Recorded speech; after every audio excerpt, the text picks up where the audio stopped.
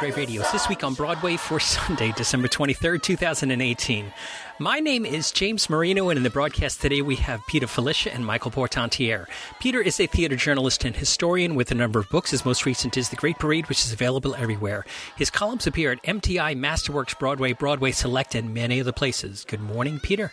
Good morning. Good morning. Also with us is Michael Portantiere. Michael is a theater reviewer and essayist. He's also a theatrical photographer whose photos have appeared in the New York Times and other major publications. You could see his photography work at follow-spot-photo.com. Good morning, Michael. Good morning. Good morning. So it is just mere hours from the Christmas holiday, and it's been very quiet on Broadway, so we don't have Broadway shows to talk with you about today, but Michael got a chance to see Norm Lewis in a Christmas concert, Christmas show, something like that, Michael. So why don't you tell us about that? Yeah, well, I always try to choose my holiday entertainment carefully because, what's worse than sitting through a bad holiday show? And there's so many options as far as holiday-themed entertainment in the city. I'm sure all our listeners know that. So this year so far, I don't think I have any left because it's almost Christmas. But I saw two. I saw Norm Lewis do his show called Nutcracker Cool at Feinstein's 54 Below. And I also saw Daniel Reichardt do his annual Christmas show this year at a place called Haswell Greens, which is on 52nd Street, the same block as the Neil Simon, and it's just down from there. And I think it's a new space or a new space. I'm not sure what it used to be, but it's a really nice big space that I guess multi-purpose restaurant, bar, and live music. So look that up because it's a place that I think you might really enjoy seeing. I don't know what kinds of acts they normally have there, but Daniel, he has been doing his Christmas show for I think 11 years now in various venues. Last year he was at the Rose Building at Lincoln Center. It was very, very high tone, and this year was a lot more informal and a little more downscale, but just really, really fun. And all lots of his friends and supporters were there, so it was very festive. And he had a great band and Jesse Vargas as his musical director. And they did a lot of wonderful Christmas and holiday-themed, winter-themed songs, old and new, in all styles, including there were two highlights I wanted to mention. One was that Daniel did Turkey Lurkey Time with what certainly looked to me like the original choreography. Wow. He didn't try to get friends to join him in that. I think he was merciful in that way because it is very tough choreography, very, very energetic. So he just did it himself. And at the end of it, I swear to God, he was sweating. I wanted to hand him a towel or something. But the audience just went nuts because if you know that choreography, it really just builds to a frenzy. And but he was still singing all the time. It was really kind of incredible. I hope somebody did a video of it. It was just amazing. And then another highlight was that Daniel sang there's an old song. I'm not sure if the title is Christmas ABC or Christmas Alphabet, but it's C is for da da da da da, H is for da da da. Uh-huh. Put it all together, you spell Christmas. Well, he rewrote the lyrics to reflect current pop culture and things that are in the news today. And they were so funny and clever that the audience just loved it. And that was I think it was his first number or maybe his second number. It was right at the top of the show. So he really... Was the S for shutdown? No, I think it was a couple of days too soon for that to be completely in the news. But there were things like that. There were several things like that. And, Daniel was in Forbidden Broadway for a bit. And so who knows, maybe some of that rubbed off on him because they, I think last week I talked about the new lyrics that Amy Heckerling wrote for Clueless, which are really, unfortunately, not that good. There's a great talent to parody lyrics, if that's the correct word for them, and some people have it and some people don't. Well, Gerard Alessandrini has it, and it seems like Daniel has it too. So who knows? Maybe he'll do more of that in the future. It was really, really great. And then I saw on, let's see, I went on Wednesday the 19th to Feinstein's 54 Below to see Norm Lewis in his Christmas show, which he did several performances there, and it was really great. He has one of the most beautiful voices, I think, in musical theater, and it's great to see him do a whole show where he can really show his talent and his voice, and he's also he has a very warm personality that is perfect for a one-person show like that. Again, lots of people, lots of friends, lots of fans, but I'm sure there were a lot of just regular people too who had come and decided they wanted to spend, part of their holiday at Feinstein's 54 Below, which is such a beautiful room, and they got a really great show for it. The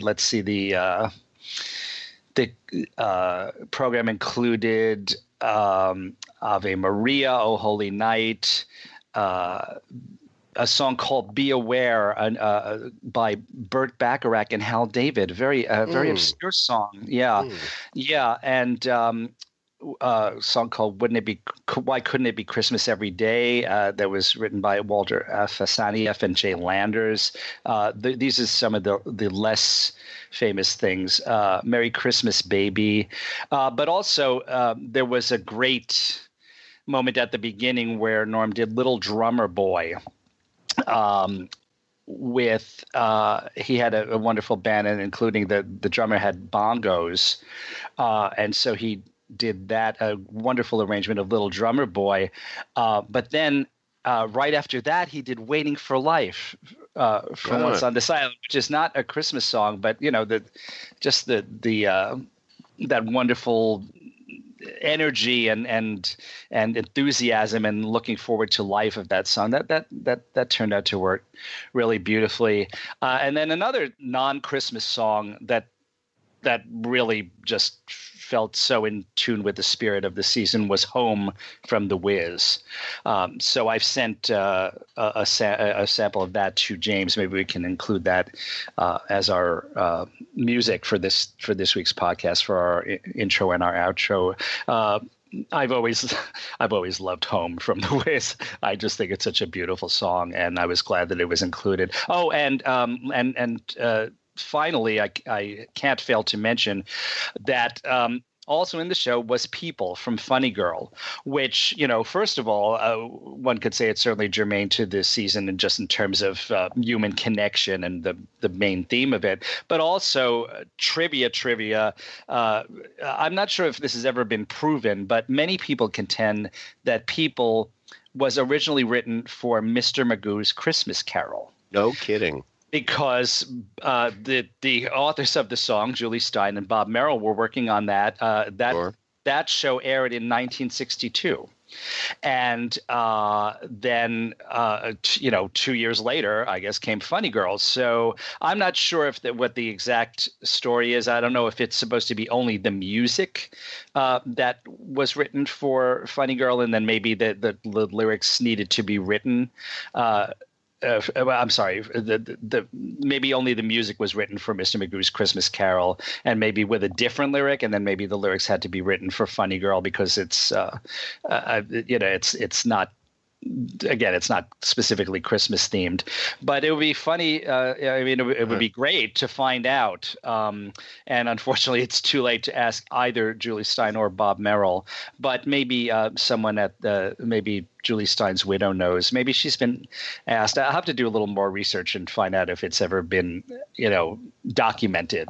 I will tell you what I will know, what I Yes. do know, and in I'm the Greatest Star, the Who is the Pip with Pizzazz section was definitely written for Subway's Hop for Sleeping, because I have a demo of Subway's Hop for Sleeping in which that section is actually heard musically. So that much I can tell you, but beyond that, I never heard that people was going to. But it does make sense. Yeah. That, Yeah. So most interesting. And also we know that, like most composers, Julie Stein was certainly not averse to using trunk songs or things he had used before. And there were several examples of that, but we won't go into. But yeah, so I just think that I don't know if that's why they decided to include people in this show, having heard that story. But whether or not, it just struck me as just a wonderful little reference that maybe like 99% of the people in the world wouldn't get because they don't know that little rumor or factoid. All right. So unfortunately, those things have passed us, but Yes. there are a handful of videos, and as Michael mentioned, he sent me a number of things, and Norm is prolific on YouTube as well as Daniel Reichardt, so we'll throw some of those videos into it. A lot of people complain about Christmas music. They say that they're tired of hearing the same old songs every December. I feel differently about that. And the way I really feel about that has to do with the fact that during most of the year, when you go into stores or especially coffee shop-y type things where the employees have power to set the radio station, I mean, you hear songs that are like, you a jive motherfucker, you a jive boom boom. So I think it's really great, to have calm, lovely, affirmative songs, at least for a month of the year, So I really appreciate Christmas music. I completely agree. And before we leave Norma, I did want to mention his musical director was Joseph Joubert, and his bass player was George Farmer, and the drummer, whom I referred to, was Perry Cavari, really, really great drummer. And the show was directed by Richard J. Alexander. So that was a just a really good, very, I don't want to say slick, but very professional, wonderful Christmas show in a beautiful, beautiful room. And I was really glad that I was there. That's an interesting point about slick. Is it a case where that really is a word that has too much of a negative connotation? Because I understand where you're coming from entirely. I know what you mean. There is something about it that, we hear the term city slicker, and it indicates, somebody was trying to pull a fast one. But slick can be a compliment. I agree with you. Yeah, there's probably a better word that implies the positive of slick without the possible negative, but I couldn't think of it, so I said slick. Yeah, and slick is a time-honored term in musical theater. It does indicate that all the cylinders are clicking. So yes, indeed. So I was going to make a reference to Joubert meets Javert. I can't believe Richard J. Alexander didn't make them say that in the show. Sure. No, but there were the show opened with a little overture and accompanied by slides of Norm in all of his roles, and he's done so many, including some that I forgot about. He was aside from Javert and then Miss Saigon, there was also of course Phantom. He did that stint in Phantom, and then he was in the Paper Mill production of the revised version of The Little Mermaid. And then a dozen other things. So that was great to be sort of given that little career retrospective of you maybe don't remember. Gosh, he's done a lot. Oh, Sweeney Todd, of course, which one of my favorite things that I've ever seen him do. It's just really, really, really great career. Mm-hmm. He also did Little Mermaid on Broadway, didn't he? Yeah. Yeah. So. Oh, I'm sorry. Yes, and I think that was on Broadway, not the Paper Mill one.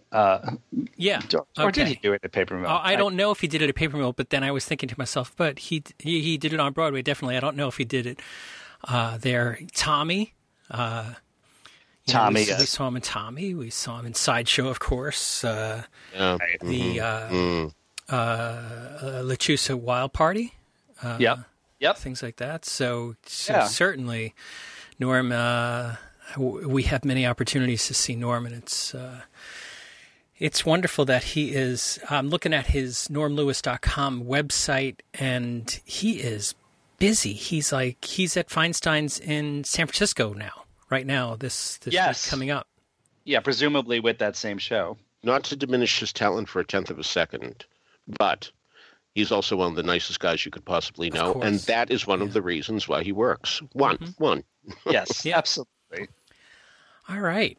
So let's move on to some news this week. That Galt MacDermot, the composer of the rock musical Hair, passed away at the astonishing age of 89, because I always think of Galt MacDermot as being so young. I know, it's true. I mean, it's true. I was like 89. I was like, that had to be wrong, but he was 89, but he and always much closer to 90.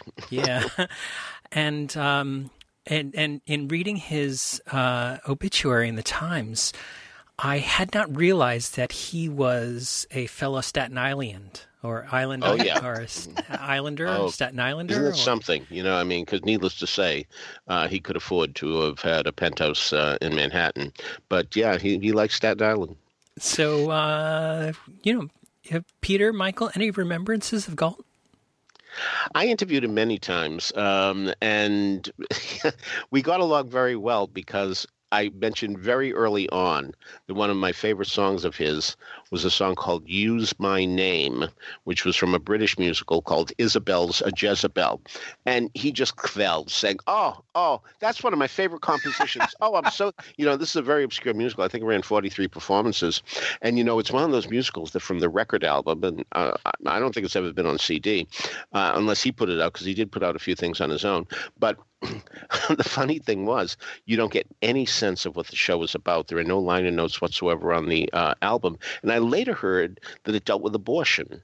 So I can understand why it didn't last very long, because that's a touchy subject, period, and let alone for a musical. But I tell you, it's a really good score. I think he really was a phenomenal composer, and I wish that he had chosen properties that were more in line with commercial ideas, because, after Hair and Two Gents, which I love. I mean, yes, the lyrics don't fit well. And John Guare and a lyricist named Dennis Green, who worked for them for a while, told me that he just had no sense of correct rhymes.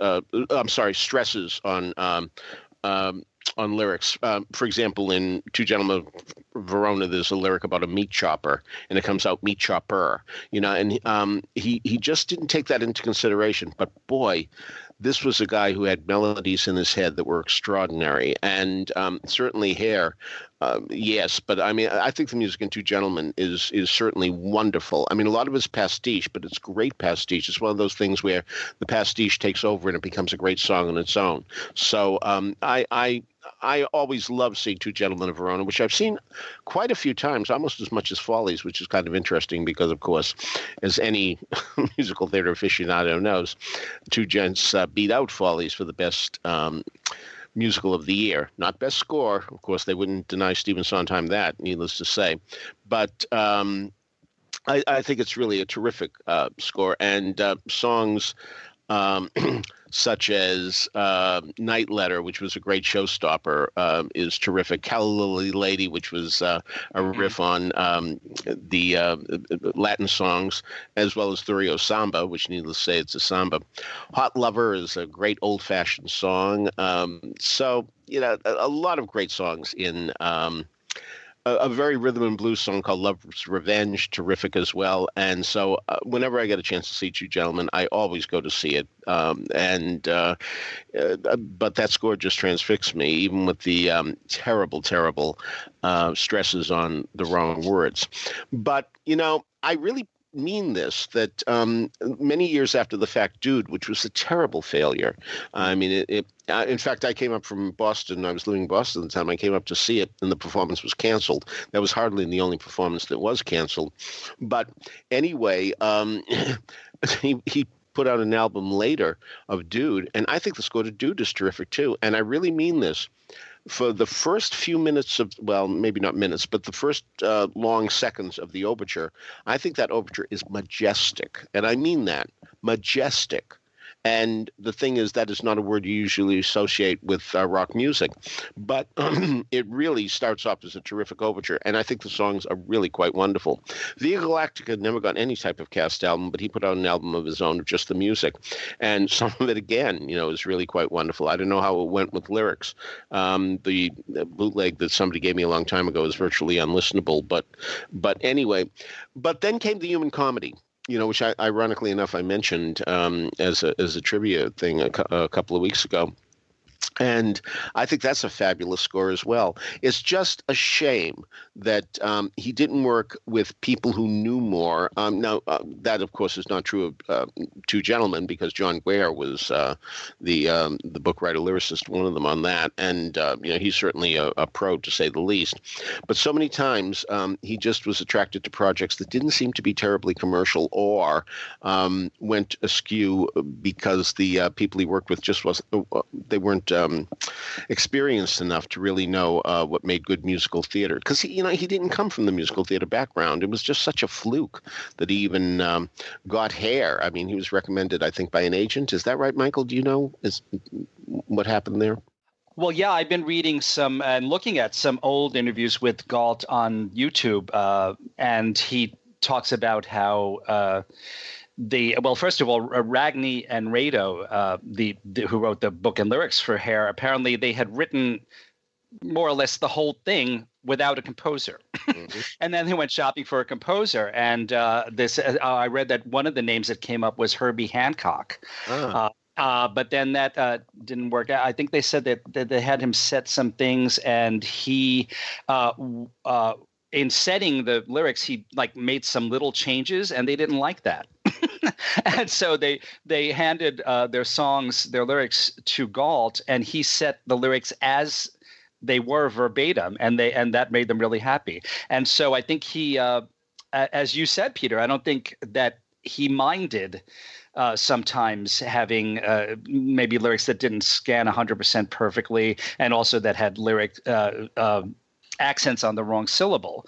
That's just something that that seemed to fit in with his style. You could say it's a jazz thing or a rock thing. Mm-hmm. But also, what else about Galt? Yeah, as James said, yes, he lived for the majority of his life on Staten Island, but I had forgotten that he was born in Montreal. Yeah, right. Canadian, yeah. And so he came here, and one of the interviews, actually, a friend of mine, Michael Toda, had a local cable show, and he did an interview with Galt and Tom O'Horgan in 1995, I think. And he asked Galt at one point, well, how did you come to New York? And more specifically, how did you come to Staten Island? And Galt said, because I heard about a cheap apartment. I mean, to live on Staten Island in an apartment in the late 50s or early 60s, I don't even want to think about what you would have been paying per month. Maybe $25. I don't know. Really, not impossible. Right. Yeah, I agree. Yeah. And that gave him, breathing room. And I know he did a lot in those days. But one of the things he did was he hooked up with a friend of mine, Catherine Keatsman, affectionately known as Nikki Keatsman. She's gone now. And she was associated with a local church, and they let Galt use their organ to compose on. And he was so loyal to them that for years thereafter, he would write shows for them. They would do world premieres of his shows, and then they would also do productions of his more famous shows. One of the two productions of the Human Comedy that I saw was with that company on Staten Island, and then the other production of that I saw, by the way, was not too many years ago at the Astoria Performing Arts Center. They did a really good human comedy, and that's a very kind of special show. So I understand why it's not done more often. It's through sung. One could say it's very sentimental. Again, some of the lyrics are very odd by some guy named William Dumaresque. But the score is just beautiful. There's so many beautiful things in it that really deserves to be explored by anyone who likes Hair. I think you should branch out. If Hair is all you know, get a hold of these other scores, Two Gentlemen and Dude if you can, and Via Galactica. See what you can find from these shows, and they're really interesting. I wanted to tell, there was so much I could say about Galt. I interviewed him a few times also. I'll send a clip of a link to when I interviewed him. The last Broadway revival of Hair, as many of our listeners may remember, started as a semi-staged concert at the Delacorte in Central Park for only, I think, 3 or 4 performances, with the leads played by Will Swenson and Jonathan Groff. And that then moved to Broadway, and Jonathan was replaced by Gavin Creel. But to see that show in Central Park, where a lot of it is set, and also just to have it performed outdoors on a beautiful evening, that was amazing in itself. I'll never forget that. I'm so glad I got to see, because again, it was only 3 or 4 performances.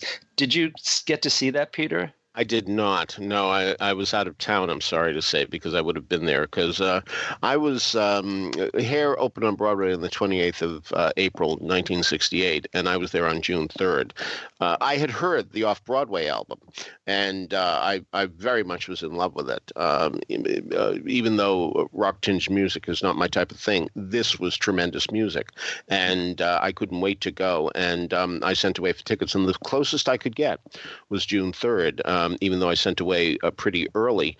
And, of course, some of that had to do with the fact that the show was the really first one to feature any type of genuine nudity. Not a lot, not in the light, I'll grant you, but nudity. And that may have been one of the reasons why it succeeded so wildly. But I have seen many productions where there's been no nudity, including the Cincinnati Conservatory of Music.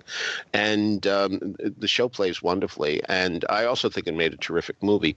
But what was so impressive about Hair, too, was the fact that it was such a crossover to the teen market. And you might say, well, it's a rock musical and it was a rock era, but still, it was a Broadway show.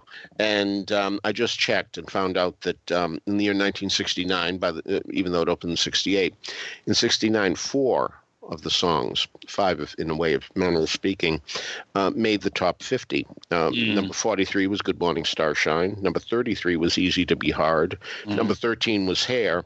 And number 2, and this is where I have to say 4 or 5, was a medley of Aquarius and Let the Sun Shine In by a group called The Fifth Dimension. That number 2, finishing only to Sugar, Sugar by the Archies, which I dare say has not passed the test of time. So anyway, it really was something to see so many songs from a Broadway musical, granted rock tinged, but on the top 50. I mean, that doesn't happen very often. And that was really the last gasp, because the Hair cast album lasted a long time on the charts, and quite a few weeks at number 1 as well. So, and of course, to be fair, some of that had to do with the fact that it was reasonably profane, and people were scandalized and titillated, pick one, and they bought the album because, of course, they heard language that they'd never heard come out of their speakers before. And credit to RCA, and I guess it was Andy Marek, George Marek, sorry, I'm thinking of Andy Wiswell, who said, we're going to do it as is. And that's pretty impressive, especially even though the 60s were wild and woolly, the fact still remains that this was unprecedented to hear some words that you just don't hear usually coming out of your speakers. So really, it was an amazing score. And, Yeah, it's funny that as much as I love the original off-Broadway cast album, I have to say that listening to it now seems a little pokey, compared to the Broadway album, which is much more spirited. The original off-Broadway cast album almost sounds like easy listening to me now. But another thing I have to point out, an Actors Fund benefit, whatever it was, whether it was an all-star cast, what a great idea to have Harvey Fierstein sing the song Air, which talks about pollution and how we're choked and all that kind of stuff, because Harvey's voice is perfect for that, to indicate like something is really wrong with the air that's making you sound like that. So Hair has had a real wonderful life, and it's so great that when you see it, even now, although there's a period piece feel about it because it deals with the Vietnam War, which certainly took a long time to end, but thank God it did end. The fact remains that so many parallels are still with us here now. And so Hair has surprised a lot of people by still being around in our consciousness more than 50 years later after its debut. And, of course, another thing, too, was very important for the public theater, because the public theater opened that place on Lafayette Street that we all go to all the time, opened with Hair. And the fact that it opened with such a splash and something that became very controversial and appreciated really got the public theater off to a jump start that really helped it tremendously. People certainly found out where 440 Lafayette, whatever it is, Lafayette Street in the 400s, they found out where it was, the old Astor Library. So it really, there are a number of reasons why Hair turned out to be very significant. And needless to say, Galt MacDermot's music was such an important factor in its success. But how wonderful for Two Gentlemen, too. I often wonder if some of the Two Gentlemen votes went to it because Hair did not win Best Musical, because it was a lame duck in a certain sense. The cutoff date was April 15th in those days, and here it was April 28th. So by the time the Tonys rolled around the next year, it was kind of a little bit of old news. Yes, of course, it had many years to run, but still it was kind of old news. And, 1776, caught everybody by surprise, opening the night before the cutoff. So, under those circumstances, Hair was slightly and also ran, and I just wonder if some of the votes went to Two Gents because people felt, Hair didn't get its due. That may not be true at all, but it's something that I've wondered about from time to time. And, I will also say that, of course, Two Gents picked up some votes because a lot of people found Follies very hard to sit through, and it was a bitter pill for many people to swallow, watching miserable marriages and people at the end claiming that they're going to somehow work it out when we know they're not going to. And Two Gentlemen was such fun. It really was. It's hard to even take from the album how much fun Two Gents was at the St. James Theater. I mean, it truly was one of the best times I have ever had in the theater, and I didn't expect it to be because I again, I saw it. I didn't see it till June, and that was after its Tony win, and so I was a little surprised that Follies didn't win, so I had a chip on my shoulder about it, but boy, it won me over completely. And one of the great strengths of it was the fact that it sort of indicated that this was not one of Shakespeare's masterpieces. And as a result, you could fool around with it. There was that type of insouciance to it that really helped it great a bit, too. But, one song after another, just tremendously performed and tremendously done. And so I just love it dearly. Galt's the reason why. Yeah, of course, we'll never know. We can't go back and redo history. But I think there's an argument to be made that Hair saved the public theater. And then, of course, some years later, I think there's an argument that a Chorus Line saved it again. And then more recently, Hamilton saved it again. They need things like that to provide a financial base to do everything else that they want to do. And so I urge everyone to look up these old interviews with Galt, because he talks about all of this stuff. He talks about Joe Papp and working with Tom O'Horgan and Rado and Ragni. And and one thing he does talk about is that he purposely, other people have made this point, only a percentage, and not that large a percentage, of the Hair score could be classified as true rock. And Galt says that's absolutely intentional. He thinks it's boring to have one type of music through a whole show. So there's jazz, there's some stuff in it that's kind of show busy, other things that are throwbacks to previous forms of music, and but it's also great that somehow it doesn't seem like a mixed bag in a bad way. Everything just fits together so wonderfully well. That was one of his greatest talents, I think, in that score and other scores.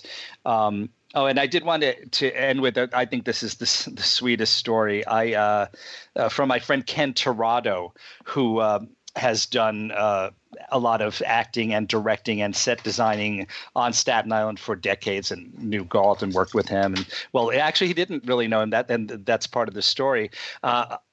It turns out that Galt, one of his grandsons, was named after him, which I didn't know until I read this story. But here's Ken's story that he just posted. He said, "I'm sorry that I never got to know Galt MacDermot personally, even though he lived around the corner from me for 20 years. My children did get to grow up with two of his grandchildren, Galt and Samson, being classmates at the Petrides School. One of my favorite parental memories of that school was my daughter Zoe's kindergarten graduation ceremony. A little boy walked up to the mic and said, 'We're going to sing Good Morning Starshine because Galt's grandpa wrote it and we love singing it.' I'll remember the chorus of 5-year-olds voices caroling gliddy glop glooby neeby nobby nooby la la la la lo the rest of my life. Staten Island and the music world have lost a great talent." Well, what you said reminds me of Tess Harding in Woman of the Year when she had her famous 11 o'clock number with Jan Donovan. Both of them won Tonys, Lauren Bacall and Marilyn Cooper, because in the song The Grass is Always Greener, Tess Harding sings to Jan Donovan, "Do you know who your neighbors are? That's wonderful." Well, apparently, this guy didn't know who his neighbor was either, not in the real sense of the word. So it's really too bad that he didn't, because there was a crustiness about Galt, and you really did get the impression that one of the reasons he did comparatively little. I mean, a lot of people in the last 50 years did a lot more in terms of composing for Broadway. But you did get the impression that there was a little bit of "It's my way or the highway" with Galt. I have to admit that as well. That anytime I talked with him, he gave me that impression that if he didn't really agree with everything, that he was hard to work with. And again, that was an impression. But, on the other hand, when he did find properties that he wanted, he came through even if anybody else didn't. Mm-hmm. All right. So we'll have a bunch of links back to various articles on Galt in the notes at BroadwayRadio.com. Talking about "It's My Way or the Highway." This week we heard that there was the upcoming revival of All My Sons had to make a change at the helm. That director, Gregory Mosher, has resigned from the production and is being replaced by Jack O'Brien. Any thoughts about this story? All My Sons is still happening on schedule, so they say, coming up in this April. Well, I'll tell you this. What really surprised me tremendously was that usually when you hear a director has left a project, you don't hear that the other director has already been hired. And that astonished me. I was very surprised to hear that because I fully expected that they would say a new director would be named in the next few weeks. So they really got on the ball very quickly. I mean, this is the type of thing you usually see. Now it's been postponed to next season. So it hasn't. And I think that's really quite great that the producers are really intent on getting this in. So I was very, very pleased to hear that. Michael, any thoughts about All My Sons? Well, apparently it comes down to the method of alternative or colorblind or inclusive casting, whatever term you want to use for that. And from what I have read, my understanding is that Mosher wanted to do it one way, and the Miller estate in the person of Rebecca Miller did not want to do it that way. So now they're presumably going to do it another way. And maybe we should wait and see what happens with the rest of the casting before we say more. Yeah, it's interesting because the article from Peter Marks in the Washington Post outlined Mosher's statement that Mosher felt as though he was being restricted in his artistic guidance of this production through the casting decisions that he was making and the Miller estate. As we've talked about before, writers have much more control over productions in the Broadway sense than, say, Hollywood or television, where in essence they have no say once the studio has bought the rights to something. So Rebecca Miller, the daughter of Arthur Miller, said in a statement that was issued about using actors of color that she was worried about Mosher's concept not being fully thought out, and that she added that she's very excited to open my father's work up to diverse casting, Henson, African-American Lohman family, and Death of a Salesman in London, and Rachel Chavkin's upcoming multiracial The American Clock. So as Michael just alluded to, and I actually just said, I guess we're going to have to wait for this to play out more.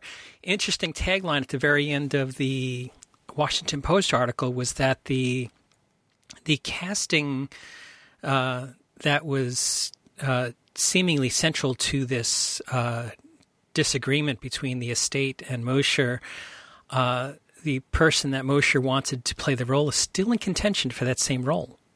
So I'm not sure that we have heard all of the information or the last of this situation.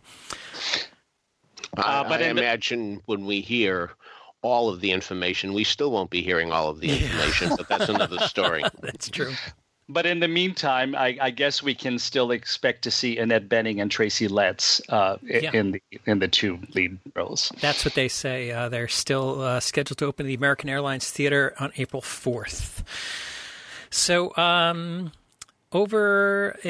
while we, as I mentioned at the top of the show, we don't have a lot of stuff on Broadway these days, Broadway HD has got a lot of stuff coming. If you are subscribed to Broadway HD, you can watch A Christmas Carol Goes Wrong, which is from the Mischief Theater Company, who brought us the play that goes wrong. So The Christmas Carol Goes Wrong, I haven't seen it, but those folks at Mischief are very funny. Have either one of you guys subscribed to Broadway HD? I can't imagine you're at the theater every night that it would be... No. There's a part of me that would like to, but yes, it's true that I watch very little TV, period, because I'm either writing or at the theater. So, but I'm delighted that The Play That Goes Wrong isn't closing, at least after all, that they are going to be moving off Broadway, and I think it'll be even funnier there in a smaller space, and I can't wait to go again. I think it's so interesting how this has proven to be a workable business model. I know. For off-Broadway. You have a show that starts on Broadway or sometimes starts off Broadway and moves to Broadway and plays for a long time, and then I guess name recognition kicks in, and then it can move back to an off-Broadway space, whereas, as we all know, as people keep saying, commercial off-Broadway is not exactly dead, but it's not what it used to be for a number of reasons, mostly real estate values, et cetera. But I'm glad they somebody hit on this. I agree. Yeah, really. And how wonderful that the people who are in these shows get to continue working. And I think it's going to bring a lot of pleasure to a lot of people.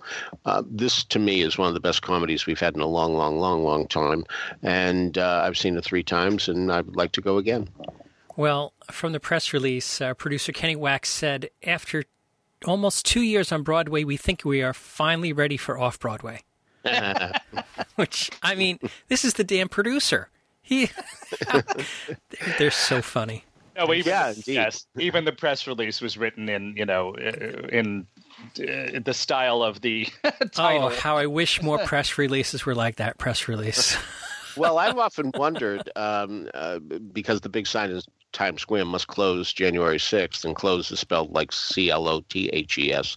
I just wonder how many people, gasp, tourists saying, "Oh my God, they made that terrible mistake," not understanding that it's a purposeful mistake to get your attention, which indeed it did under those circumstances. How many people look at the playbill and say, "Oh my goodness, the playbill is cut." It's printed wrong. It's, sure. The sign upside down at the theater too. Yeah, the plastic. Yeah, exactly. So they've done what they could to make it seem like there were a lot of mistakes going on here. But if they're crazy like a fox, not crazy like Fox News. That's a different thing entirely. But crazy like. So from the play that goes wrong to maybe the musical that went wrong, but I'll get your opinions on this. We heard that Encore's Off Center announced their 2019 season, and they've got 3 shows here, Working from Stephen Schwartz, Promenade, and then Roadshow, which the Stephen Sondheim show of fame because of its multiple failures. Do we think that Roadshow, somebody's going to reinvent it again, or is it going to be presented as written, or have you heard anything? What are your thoughts? I was really surprised to see that they're doing it again, and I guess that just must be, for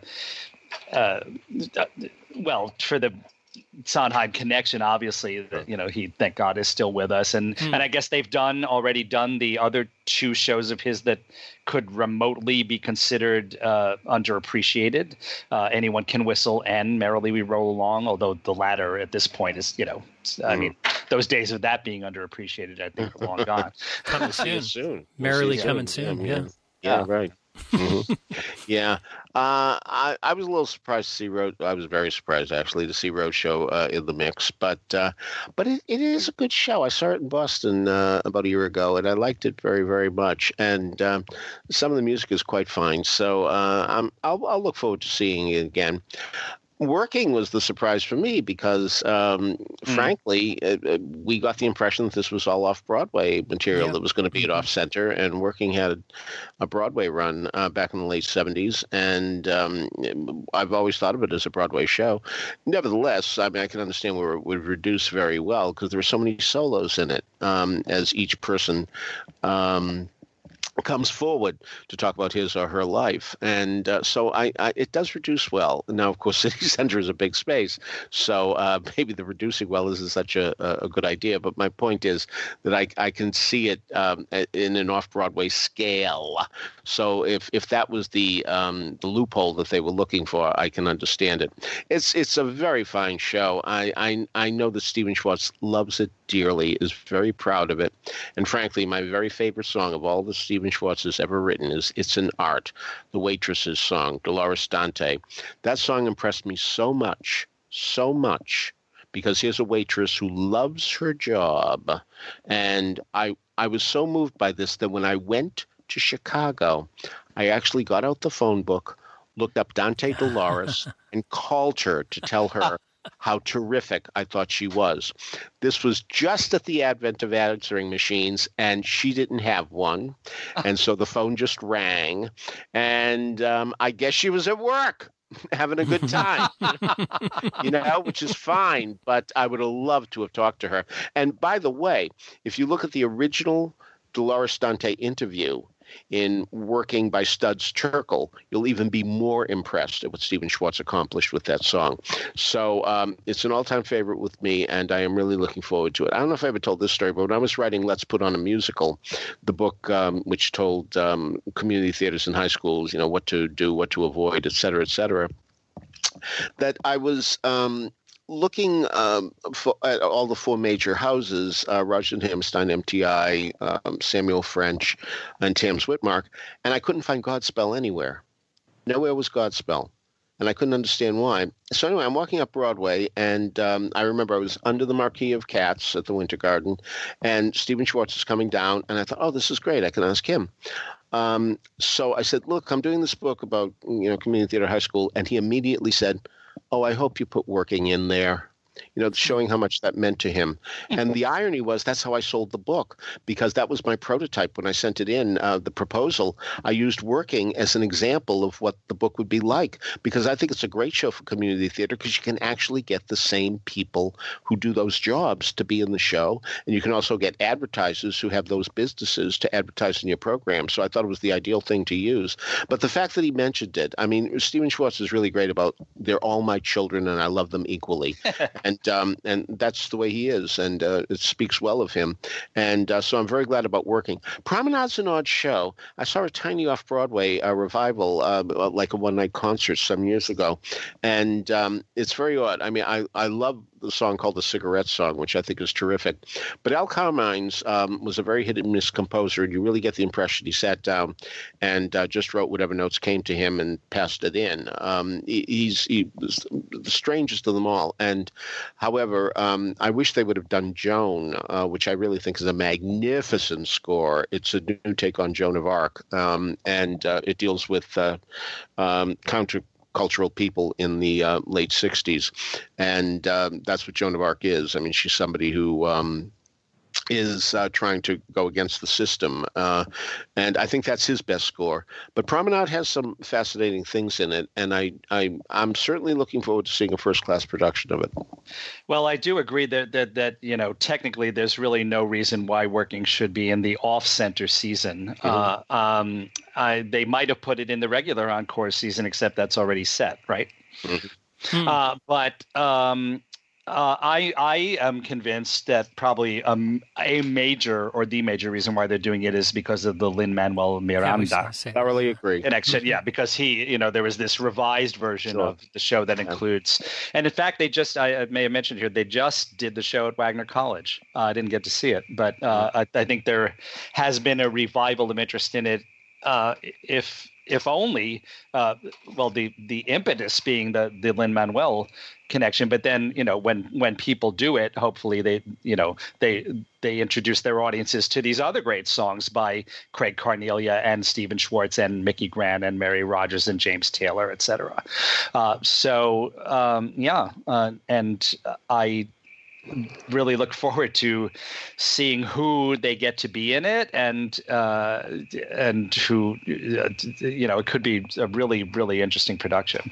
It was done on PBS, and I remember Jim Morgan, not the Jim Morgan who runs the York Theater, but a lyricist named Jim Morgan who did a show called Quilt, which has never played Broadway or off Broadway, but gets a lot of production, and it's about the AIDS quilt, and it's really very good. But anyway, I remember Jim Morgan saying that he didn't like the PBS version of Working because they had stars doing the jobs, and he felt that worked against it. And I guess there's something to be said for it. For example, It's an Art was sung by Rita Moreno, beautifully and brilliantly, by the way, but I understand his objection. So it will be interesting to see if who they get for this, if they're going to get completely new faces of 2019, if that's what they'll turn out to do. And I think that would be a good idea.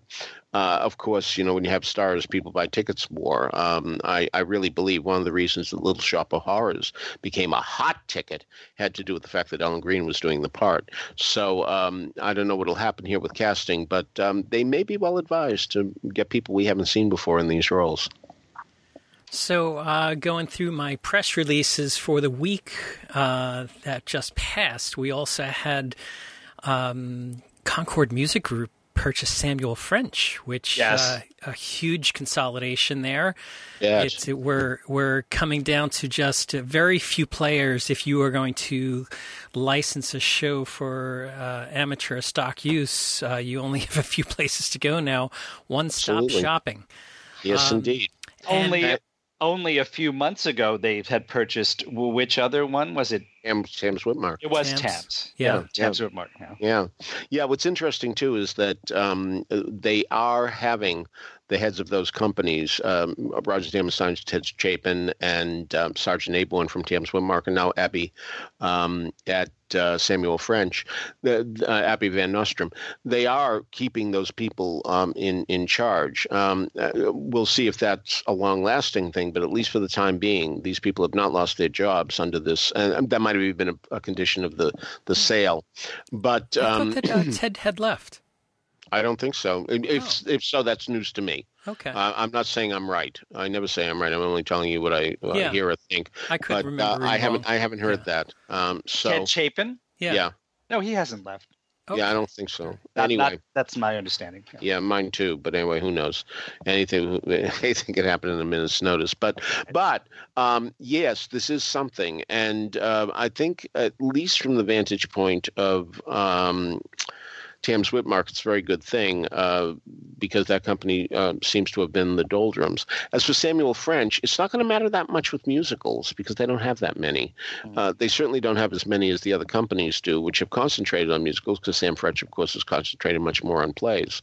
So I don't know. Maybe we will get productions of Maggie Flynn now as a result of this. And but all things considered, this has more ramifications, the Samuel French sale, for the play market rather than the musical market. And other things that are going on in the middle of the country, the St. Louis Muni. The Muni announced their new season, which is generally what I expect from the Muni: Guys and Dolls, Kinky Boots, Rodgers and Hammerstein, Cinderella, Footloose, Lerner and Lowe's, Paint Your Wagon, Matilda. But they have a 1776 from June 27th to July 3rd. Peter, are you going to be hopping a plane to go see it? I don't know if I've ever mentioned my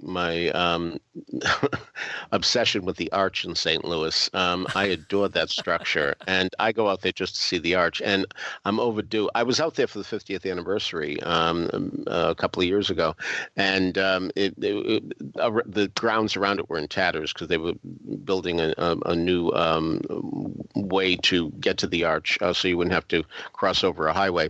So I am overdue for the Arch, so I'll go as much for the Arch as I will for 1776, but I am overdue for a visit to St. Louis. If you came to my apartment, you'd be amazed at how much Arch imagery is in here, so there's plenty. So I just love that thing. I mean, I just look at it the way the monkeys in 2001 look at that monolith. I mean, I'm just so anyway. I think I will go out. But, for all we talk about the Muni doing conventional choices, that was something last year when they did Jerome Robbins' Broadway, a show I thought we'd never see again. And and there it was, so God love them for even considering it, let alone doing it. And it got them into trouble for well, that's another story. Completely unexpected reason. Completely unexpected reasons. Yeah, the Muni has got quite a collection of directors here. Guys and Dolls, directed by Gordon Greenberg. Kinky Boots, D.B. Bonds. 1776 is Rob Ruggiero. Rodgers and Hammerstein, Cinderella. Marcia Milgram Dodge.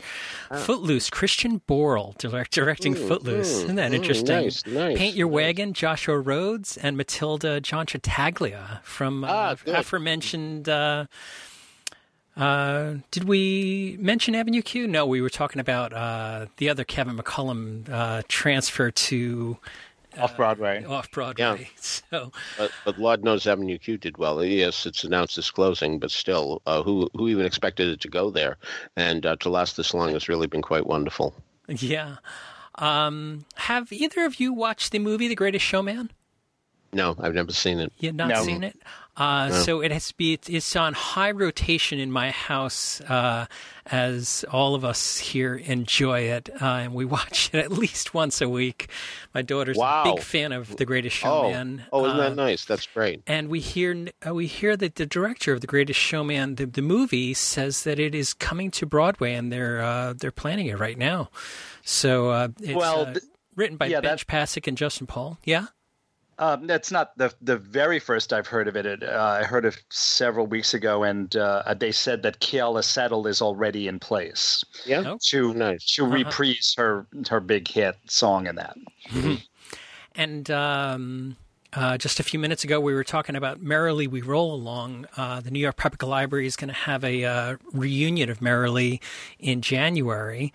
I'm really not. I've read this article 4 or 5 times from Playbill, and I'm not really sure what is actually going to happen. Have any of you guys heard about this thing? No, not at all. But I will say that if anybody's interested in going, it's going to be hard to do because I understand it's already been sold out, so to speak. Yeah. And that's too bad because I didn't hear about it in time, and I would have loved to have gone. But it also brings up the fact that I finally got around to watching the documentary, the Harold Prince, the director's life, that Lonnie Price, who was in Merrily, of course, and really got a lot of attention from that. Did, and it's certainly a wonderful documentary, and yes.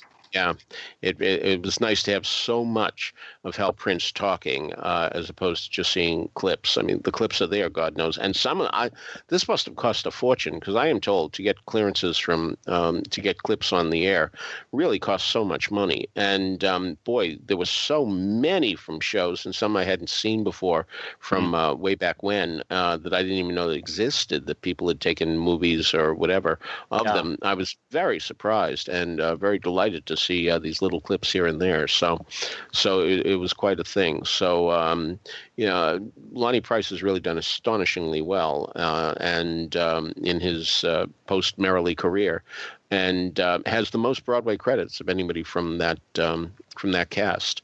And you might say, well, yeah, because Jason Alexander had other things to do. But, still, the fact remains is that Lonnie Price has had the most Broadway credits of anybody in that production. So as for the library thing, I expect it's going to be more talk than performance. I'm not saying there's going to be no music in it, but because of the way those things are usually set up, that's what I would expect it to be, and maybe clips, Yeah, the library performance is on January 17th at 6 p.m. at the Bruno Walter Auditorium. January 17th, you never know what the weather's going to be, so if it's bad weather, perhaps New Yorkers can get into it at the last moment.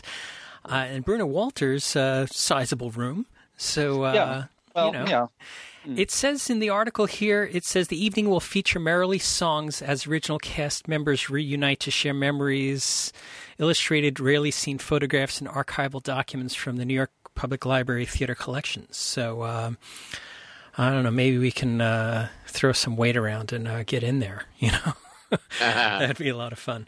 I've got plenty of weight to throw around, but that's another story. It's that time of year, Isn't it? Yeah. It is. Well, I tell you, I don't have a ticket either, and I would have liked to go, but I will say that I just am so glad that I was at the reunion that they did. I guess it was the 20th year reunion, where they did the whole show with the original cast. I mean, basically the entire score. Yeah. That was amazing. And then and then this wonderful documentary that was released just a couple of years ago. They did such a beautiful job with it, and so it's the history of that show is absolutely mind-boggling when you think of what must have been going through their heads while this was happening. It's just incredible. If you haven't seen that documentary, The Best Worst Thing That Ever Could Have Happened, I'm reminded of a line from Julius Caesar. If you have tears, prepare to shed them now, because every time I watch it, I wind up crying at the end. So I think it might happen to you too. All right, so that kind of wraps it up for this morning. Before we get on to trivia, I want to remind everybody that you can subscribe to these broadcasts by going to the front page of BroadwayRadio.com. There's a subscribe link. That way, each and every time we have a new episode of This Week on Broadway, it'll be automatically downloaded to Apple Podcasts for you. Of course, you don't have to listen to us in Apple Podcasts. There's many ways to listen to us. You can listen to us in iHeartRadio, TuneIn, Stitcher, Google Play, anywhere that you can listen to finer podcasts will carry Broadway Radio. Contact information for Peter, for Michael, and for me can be found in the show notes, as well as links to some of the things we've talked about today, including all those things, the best, worst thing that have ever happened, and the lists of shows that's happening at Encores and at Muni and things like that are in the show notes. So, Peter, do you have an answer to last week's trivia? Well, the question was, a musical opened 50 years ago this month whose leading lady would eventually win her first Tony. But that would happen a dozen years after her understudy in this production would win her first and only Tony. What's the show? Who's the star, the understudy, and the musicals that gave them their Tonys? Well, So many people wrote in to complain and say, the only show that opened 50 years ago this month was Promises, Promises, and nothing in there applies. Yeah, that was Broadway. But off-Broadway was the opening of Dames at Sea, whose leading lady was Bernadette Peters, who won her first Tony in 1986 for Song and Dance, a dozen years after Janie Sell, her understudy in Dames at Sea, won for Over Here. For the second week in a row, nobody got it. So I think we need a little easier question this week, and this can be my Christmas present. What famous musical had a window card that was primarily black, and yet its original cast album used red instead on the front cover? All right. So if you have an answer to that, email us at trivia@broadwayradio.com, and we'll let you know if you're on the right track. Next week, we are going to be talking about a year in review. Peter and Michael and I are going to, break out our calendars and see what in the last year has been memorable and worth talking about. If you would like us to talk about something specific, email us or, contact us through Facebook or Twitter or something like that, and let us know what your thoughts are that you think that we should talk about as well. So on behalf of Michael Portantiere and Peter Felicia, this is James Marino saying thanks so much for listening to Broadway Radio's This Week on Broadway. Bye-bye. Bye. Now that I have some direction, it would sure be nice to be back home where there's love and affection. And just maybe I can convince time to slow up, giving me enough time in my life to grow up. Time be my friend and help me start again. Suddenly my world's gone and changed its face, but I still know where I'm going. I have had my mind spun around in space, and yet I've watched it growing. And oh, if you're listening, God, please don't make it hard to know if we should believe the things that we see. Tell us, should we run away, or should we try and stay? Or would it be better just to let things be? Living here in this brand new world might be a fantasy for me, but it's taught me to love. So it's real to me, and I've learned that we must look inside our hearts to find a world full of love, like yours, like mine. Love